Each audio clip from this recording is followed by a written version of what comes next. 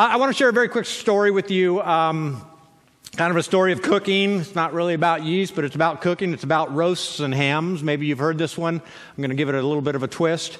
A mother is cooking, and she pulls out her roast, and she cuts off the two ends and sticks it in the pan. Right? And one day, the daughter, who had seen this done many, many times, she asked Mom, well, why do you cut the tips off the roast? Well, because that's the way it's done. The daughter says, well, you're wasting a lot of meat there. That's some good meat there. What? Why? Can't you give me something other than because, Mom? So Mom says, well, this is the way Grandma always did it. So they got on the phone and asked Grandma, why do we always cut the tips off? Well, I don't know. It's the way Grandma always did it. Great Grandma. Now we're like several generations back, right? And finally, they figured out, you know the end of this story. Grandma's pan wasn't big enough, so to fit the roast in the pan, she had to cut the tips off. Well, that very, very quickly turned into that's just the way we do it, right? And which quickly morphs into the rules say that you have to cut the tips off, which quickly morphs into if you don't cut the tips off, you're doing it wrong. You're bad. And that's kind of the way legalism and rules work sometimes, right? They start off for the good reason, and then over time we stop thinking about why we're following it, right? We take the brain portion out of it, we just robotically do, and then finally someone comes along and says, this is dumb. Stop doing that. Stop and think. What are y'all doing? Kind of a second story related to that, travel guide. Traveling with a busload of travelers, some European country. And all of them had I don't know if you've ever traveled internationally, they tell you to put all your visa and your wallet and your money on a card, on a lanyard, and stick it underneath your shirt. It's very hard to get pickpocketed, right? You pretty much got to strip you to pickpocket you. And so one man was commenting, everyone kind of overheard him say, I have been pickpocketed 4 times now. And the tour operator, turns to the rest of the tour crowd and says, that's just the way we are. Some folks live and learn, and some folks just live. Right? And maybe some of you know folks like our oft victimized traveler, right? You watch and you think and you correctly conclude, what are you thinking, right? What were you thinking? Mom and Dad. Right? You look at your kids sometimes, and I know you've had this thought. Do you ever think? Right? And then what do? You send them to the corner, you send them in the room for what? Time out to do what? We want you to think about what you're doing. It's like nobody in the world thinks. You arrive at that conclusion as you watch people do things, you think, come on, gray cells, have a part. The story of the traveler, right? I just don't trust the new way. I'll stick to the old way, right? The way I've always done it. Paul could very well have been our random travel guide, our random tour guide. Let me quickly explain what's known as the Galatian situation. So the people in Galatia, it's a region. It's actually several churches. The region in modern day Western Turkey. There were several churches in Galatia. And they had experienced the love of Christ, right? They had experienced the incredible love and grace of Christ. They had finally gotten rid of the fear of the law and the legal system, and they were rather excited about this whole freedom that they were experiencing, right? And no fear, no guilt that's found in Christ alone. But these Judaizers were people who were kind of coming behind Paul, and they didn't want to let go of the old way. They weren't 100% against the new way, but they had kind of decided, well, if you want to go this new way, you still got to participate in the old way. You got to do all the things that we've always done traditionally. If you want to go for Jesus, whatever. Because Jesus really didn't break. He wasn't starting a new religion. He was trying to explain to the people, hey, you've kind of gone off track just a little bit. Let me help you. Let's think through this, right? And arrive at a different conclusion here. And basically we're saying, if you don't follow tradition, right, do the things that we've always done them, and I know there are some young ones present, circumcisions, and we're not going to mention that anymore. Even this Jesus fellow won't be able to help you, right? You got to do the things that we've always done. If the new converts to Christ would just keep cutting the tips off, veiled language there, young kids, everything would be wonderful. But Paul warns them, right? If you have any part in the legal system, if you have any part in legalism, not in the legal system, if you have any part in legalism, if you let any part of legalism infect your faith, it's not going to be good. You might as well just toss the whole thing into the kitchen trash. Paul's very explicit. So if you're homework, go home and read this to get the full. Starting in verse 1, chapter 5, it says this: "It is for freedom that Christ has set us free." We had this read earlier. "Stand firm then, and do not let yourselves be burdened again by a yoke of slavery." And then jumping to verse 7, verses 2 through 6 are your homework.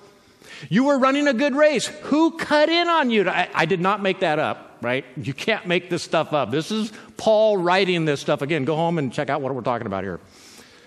"Who cut in on you to keep you from obeying the truth? That kind of persuasion does not come from the one who calls you." And then this statement, so very, very appropriate for the Lenten season.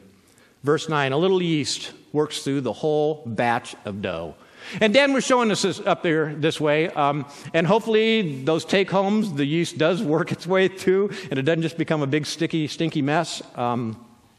So we'll pray for you. But the Jewish people equated yeast generally with, and again, leaven, because that was just the way they didn't use the little yeast. They had the leaven, and that was the phrase.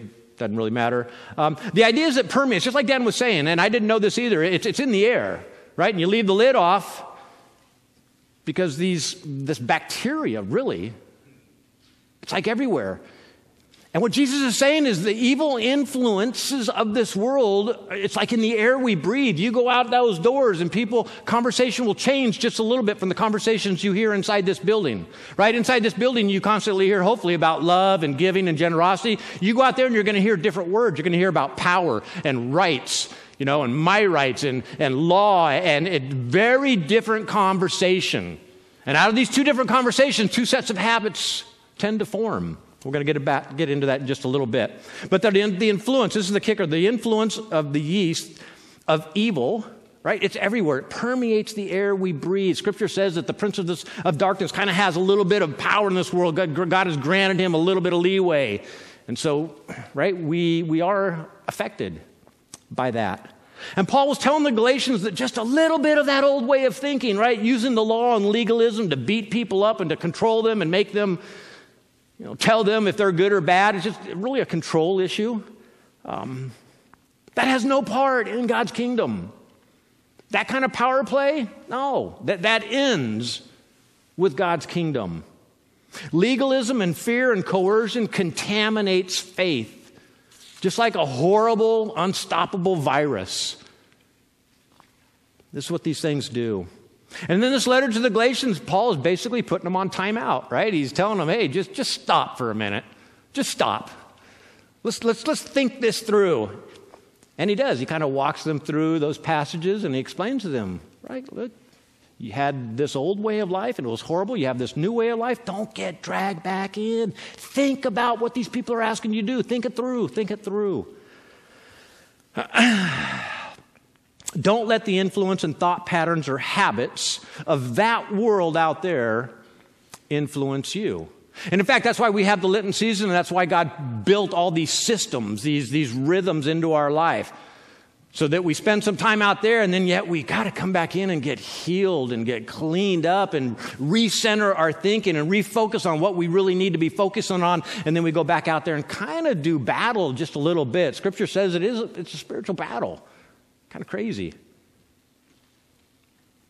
But all around us, people talk about it. Again, money, power, laws, rights, and then they form habits, right? Thought patterns of thought and action. And we habitually, now listen to this, we habitually think and talk about two kinds of habits. Just by sheer repetition. Two different kinds of habits form. The first kind, I'm just going to call unreflective, unthinking habits. These are those habits that you just start doing over and over again, and you don't even realize it. Social media has become one of those things, and they now have all these apps to tell you, do you realize what you're doing? I've said, what? How many minutes?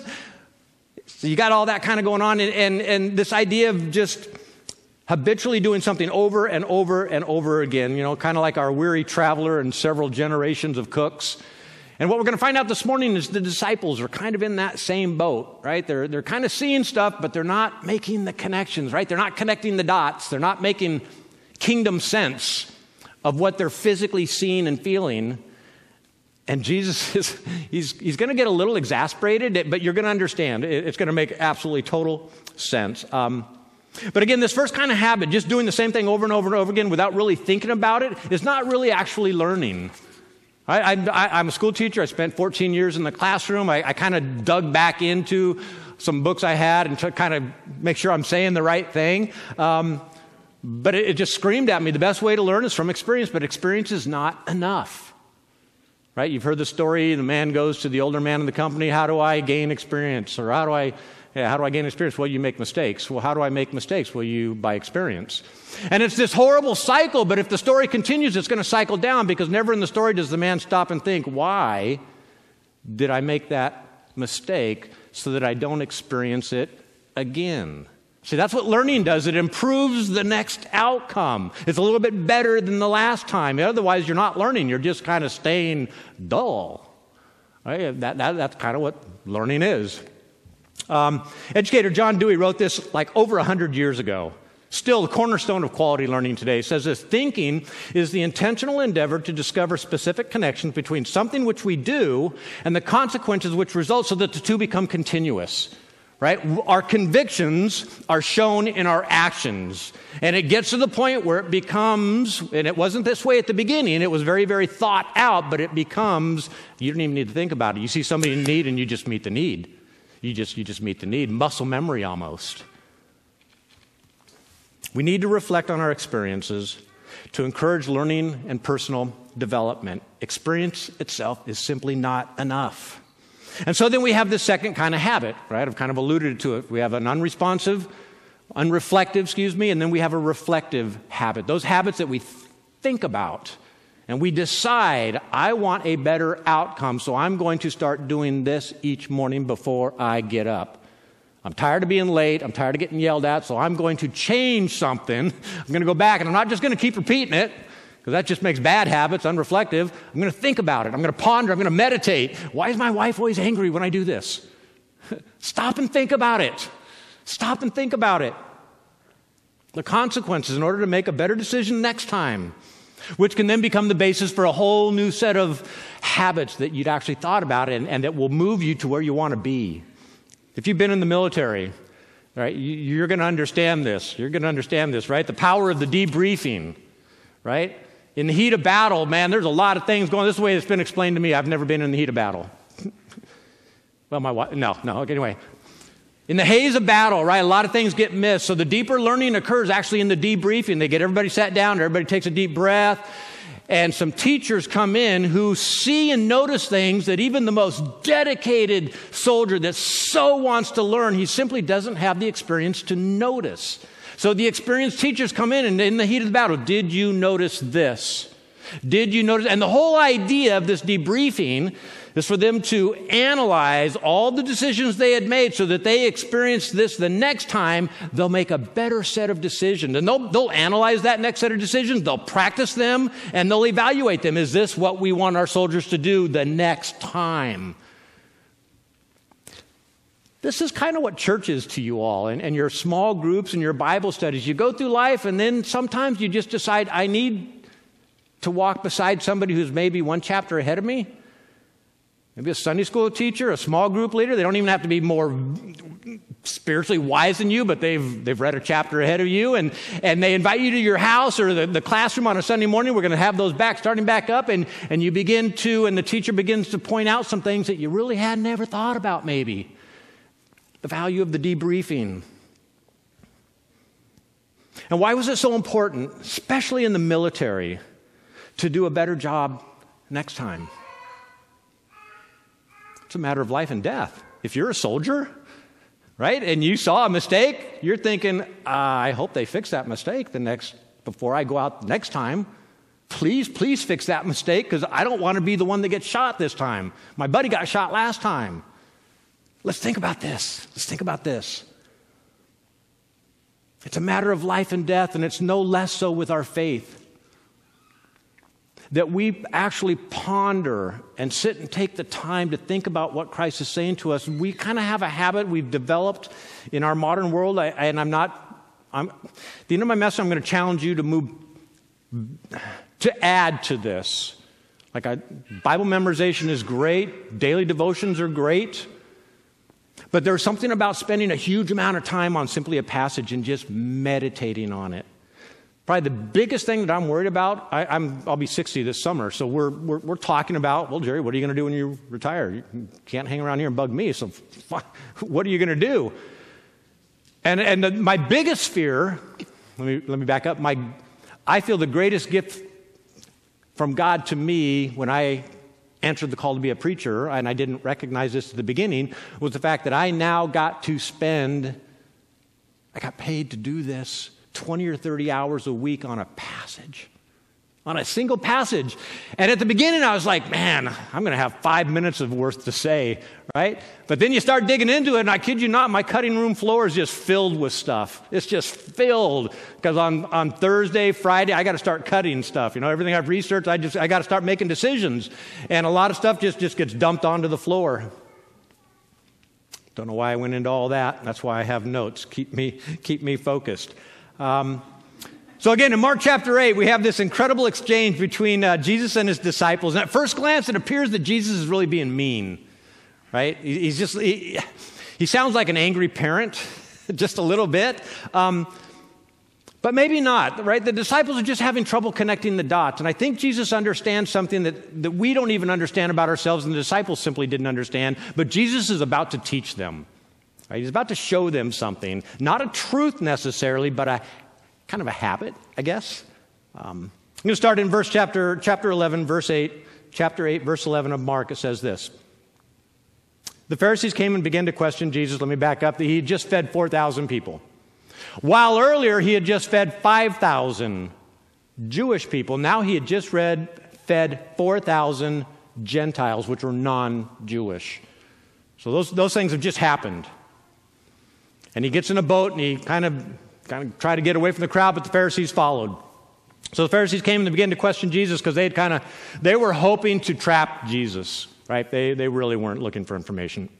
To test him, they asked him for a sign from heaven.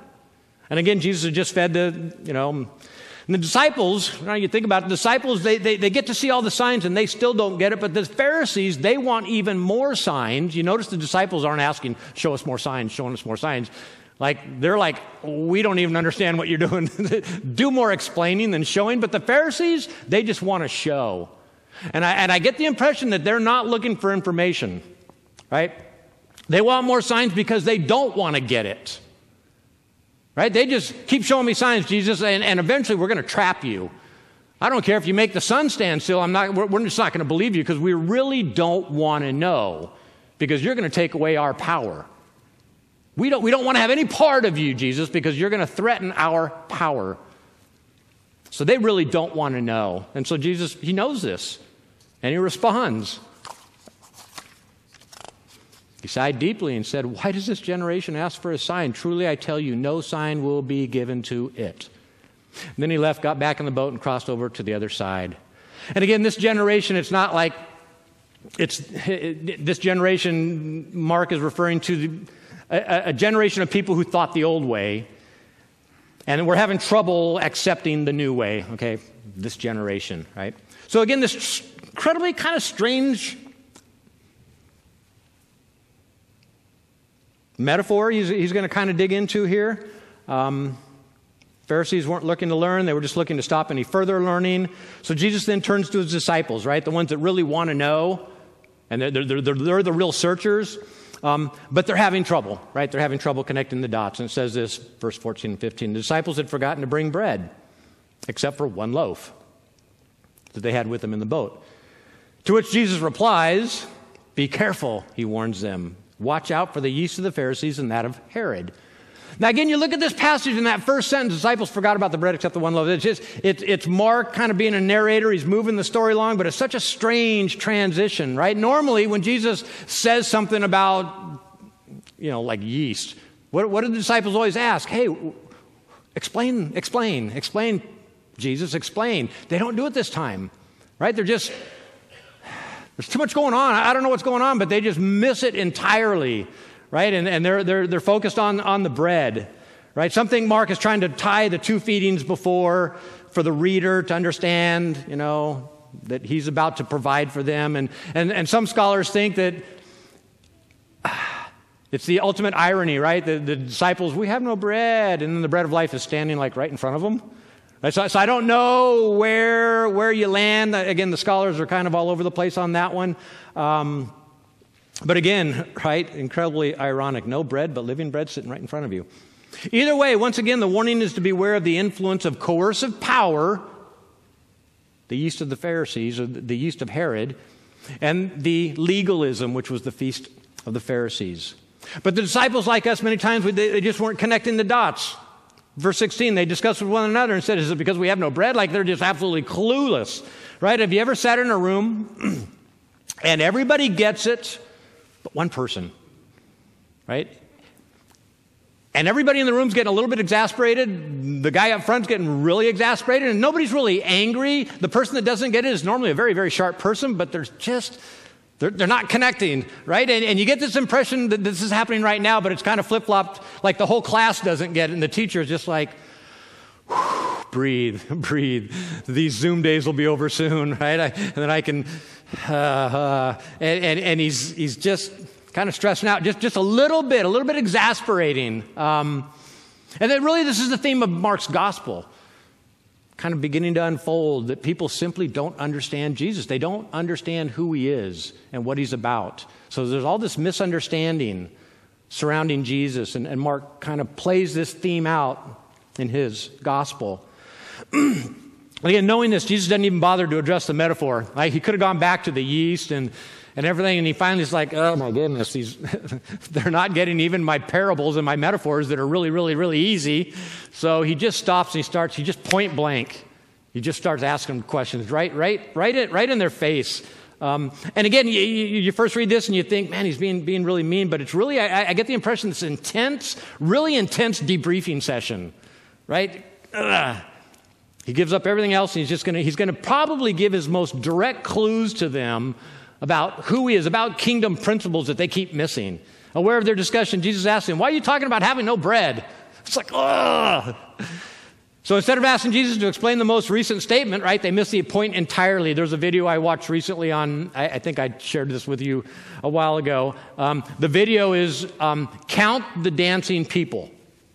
And they're all in black and white, like these outfits that make you really look hard at them because the background is kind of black and white tunes. So you're counting the people, counting the dancers as the video goes through. It's about a 15-second video. 1, 2, 3, 4, 5, 6, 7, 8, 9, 10. You click next. And the caption is, but did you see the bear? And I replay. No, honestly, this is not a trick in video. You replay it. And right behind your eyes, as you're trying to count them, because we all read left to right, right? So the people know that you're focused on this. And right behind there's literally a dancing bear walking between the people. I'm like, no way, this is a fake video. There's no way I missed that dancing bear, but I did, because I was so focused on something else. And really, I think this is what's happening in the disciples and a lot of times in our own life. We get so focused on our own physical needs and hurts and pains and glories and so forth that we just can't see past that. We can't see anything else, anybody else. So hyper-focused on the physicalness of the recent events, they entirely miss the spiritual significance and the deeper learning that Jesus was really driving at. So Jesus stops everything. He kind of puts the disciples on timeout, right? Just everybody just stop and think for a minute, right? Put the oars away, just stop. And he asks both them and us a series of questions, really rapid fire, right? The first group is the rhetorical questions, right? They're the questions your mom and dad ask you, but they don't want you to answer because you're going to get in more trouble, right? So these are like 4 or 5 questions, really, really fast, and they're all kind of basically, right, the same thing. Do you still not see and understand? Are your hearts hardened? Do you have eyes but fail to see and ears but fail to hear? And don't you remember? Right? Boom, boom, boom, boom, boom, boom, boom, boom. Right? And again, if you look at these questions very, very carefully in the way they're worded, the movement of the 5 questions kind of, if at first glance, kind of discouraging, right? But as you look at it, are you still? It's almost like God in these questions, Jesus in these questions, he's leaving room for them to grow. He's leaving a little bit of wiggle room for them to realize, oh, we get it now, Jesus. Our bad. We get it, right? He gives them just this little bit of room. Like this hardness of heart thing. It's only temporary. Right? Jesus wasn't done with them yet. And he's not done with you. Sometimes you think, man, I must have a hard heart. No, God's working with you. He's working with you. Don't give up. You might feel a little hard-hearted about situations, about certain ministries, so forth. And what? Don't beat yourself up. God's still working with you. Give him a chance. Then Jesus asks some questions that he expects an answer from, right? He wants the disciples to answer now, so now he pauses, and he gives them kind of a stink eye, right? When I broke the 5 loaves for the 5,000, how many basket pieces did you pick up? Now, I don't know how they answered this question, but in my mind, there's one of 2 ways. 12. Right? Because they're just asking, we have no bread, we're hungry. And Jesus is like, 12. Or I feel like they went like this, 12. Jesus is like, what? 12. A little louder, class can't hear you, 12! Right? Because they know they just asked such a silly question. It's like, and he does it to them again. He says this, when I broke the 7 loaves, like just the other day, for 4,000, how many basketful of pieces did you pick up? 7. Huh? What? 7. What? Huh? 7! I love it. Now again, 7 and 12 both represent abundance, and fullness and wholeness, completeness to the Jewish people. So the message is they can't miss it. Right? When Jesus is there, and notice this is incredible. He's not asking them, do you remember how many people I fed? That's not the question. Do you remember the miracle? It's not the question. His question was, how much was left over? Now, that's crucial. That's absolutely crucial. How many was left over? Don't be amazed at what I can do. Be amazed at my influence on people. What happens to people when I'm in their presence? They open up their pockets, they open up their pocketbooks, they open up their little food baskets, and everybody begins to share, and it becomes this incredible banquet where everybody had been stingy and selfish. Like, did y'all notice what happened when I was there? And then the final question is kind of just left hanging in the air. Do you still not understand? Do you still not understand who I am? Do you still not understand how dangerous the attitude and the influence of the Pharisees and Herod is? Do you not see the kingdom of God and the kingdom of this world? They're mutually exclusive. You can't have a foot in both. It's not going to work. And again, it's easy to make the disciples out to be dull school children. Right? It's like, come on, disciples. Golly. But let's turn the questions around. How often have you witnessed abundance and grace and amazing God in a worship service, and then you go back to work or you go back home or you go back on social media and you realize, whoa, little temporary amnesia there. I kind of forgot about how good God was. I'm looking at my words, whoa. And we just kind of forget. We leave the building and we leave the thoughts here and we go back out there and we're immediately... all that yeast and all floating around in the air, right? And we were just kind of inundated. And God's like, come back. Don't leave without me. Don't leave without me. Spend some serious time with me. Our fears and our anxieties rush to the forefront, right? Mentality of scarcity takes over. We're not enough. There's not enough. There's too much evil in the world. Can we really do anything? To which Jesus replies, do you still not understand? Do you still not get it? We have God's kingdom. We have this myth scarcity. The bread of Jesus is plentiful. There's no shortage in God's kingdom if we don't hoard. Jesus is extending grace, right? Grace is that which God wants to give us through ordinary means, like a loaf of bread and a cup of juice, in ways that we don't fully understand, right? The means of grace through ordinary means, right? This feeding kind of has that idea behind it. Jesus is proclaiming a kingdom of inclusion, A kingdom that includes everybody. There was a great feeding and there was plenty left over when I fed you, the Jewish people. And there was a great feast and we had a great time and there was tons of left over when I fed the Gentiles. My grace is not just for you Jewish people, it's for everybody. I'm including everybody. The yeast of the Pharisees and of Herod kind of stand in stark contrast. Theirs is a kingdom of exclusion, right? If you don't measure up, you don't get in and you don't belong. If you're not as good or you don't follow the rules, if you don't, you're excluded. You're not a part of us. So some very quick suggestions before heading home to kind of improve our spiritual memories. This is an article I read. I don't know who it was. Never read the name, but it's some website, and I kind of adapted it just a little bit. And don't you remember, she just gives 5 little suggestions, and maybe you guys do this your own, that you've heard of the 5-minute journal, right? A series of questions that you deal with either in the morning or in the evening. Questions like, I'm grateful for what today, right? What will I do today to make tomorrow even better? Daily affirmations. I am this. I am loved. I am forgiven. God sightings for the day. Remember Bob Loon, Pastor Bob always talked about that. That was great.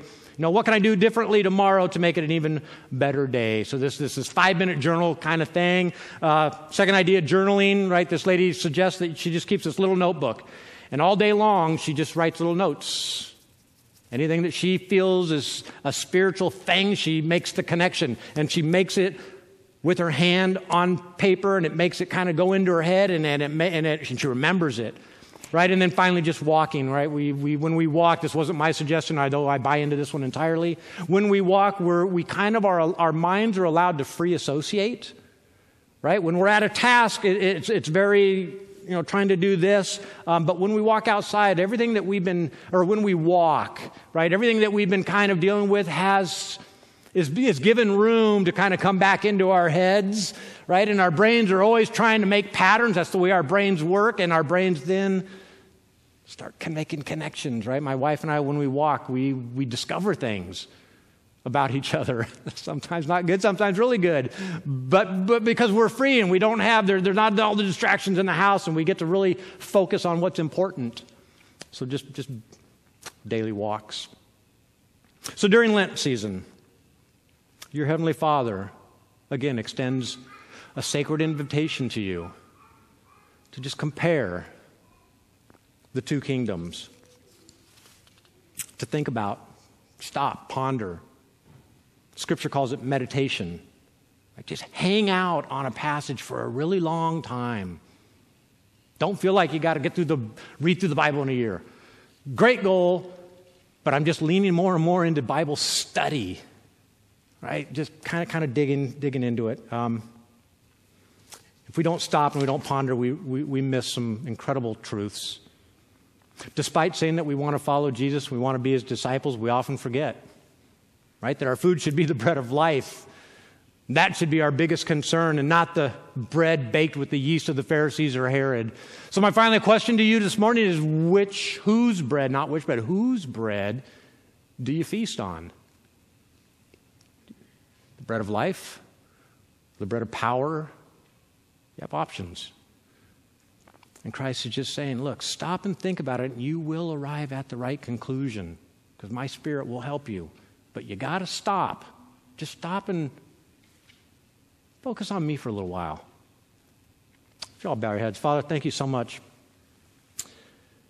Thank you for these stories that Mark wrote, and he lined them up in just a particular order so that we could see this unfolding theme of incredible love and grace and expansion and inclusion. Father, that we, as the Richland Church of the Nazarene, that we would find our way into that story. That years and years and years from now, our children and our grandchildren talk about back in the day. Father, we pray for back in the days. Thank you for Richland Church of the Nazarene, for back in the day and for the future day, because you haven't stopped working with us. You're not done yet. You're the perfecter of our faith. Father, thank you. In your Son's name I pray. Amen.